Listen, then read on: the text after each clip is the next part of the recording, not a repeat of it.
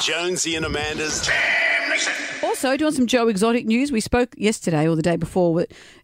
Joe Exotic's legal team was so convinced that he would get a presidential pardon that they had a limo. Did you see it? A huge stretch limo. It was a pickup truck limo. Massive, that was waiting outside the prison. The limo had a standby team inside of hairdressers and makeup artists ready to zhuzh him in his freedom.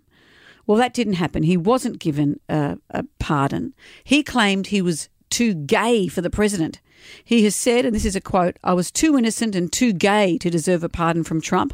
I only mattered to Don Jr. when he needed to make a comment about me to boost his social media post. Boy, were we stupid to believe he stood for equal justice. His corrupt friends all came first." Well, Evan Joe's turned. Oh, what's Joe going to do now? What's Joe going to do now? Danny, don't tell me you never stuck your penis in a vacuum cleaner. Because he would have been straight off to Godfrey's after he got out of jail. With his makeup and his hair done. I'd like a dustbuster, please. Jonesy and Amanda's Jam Nation.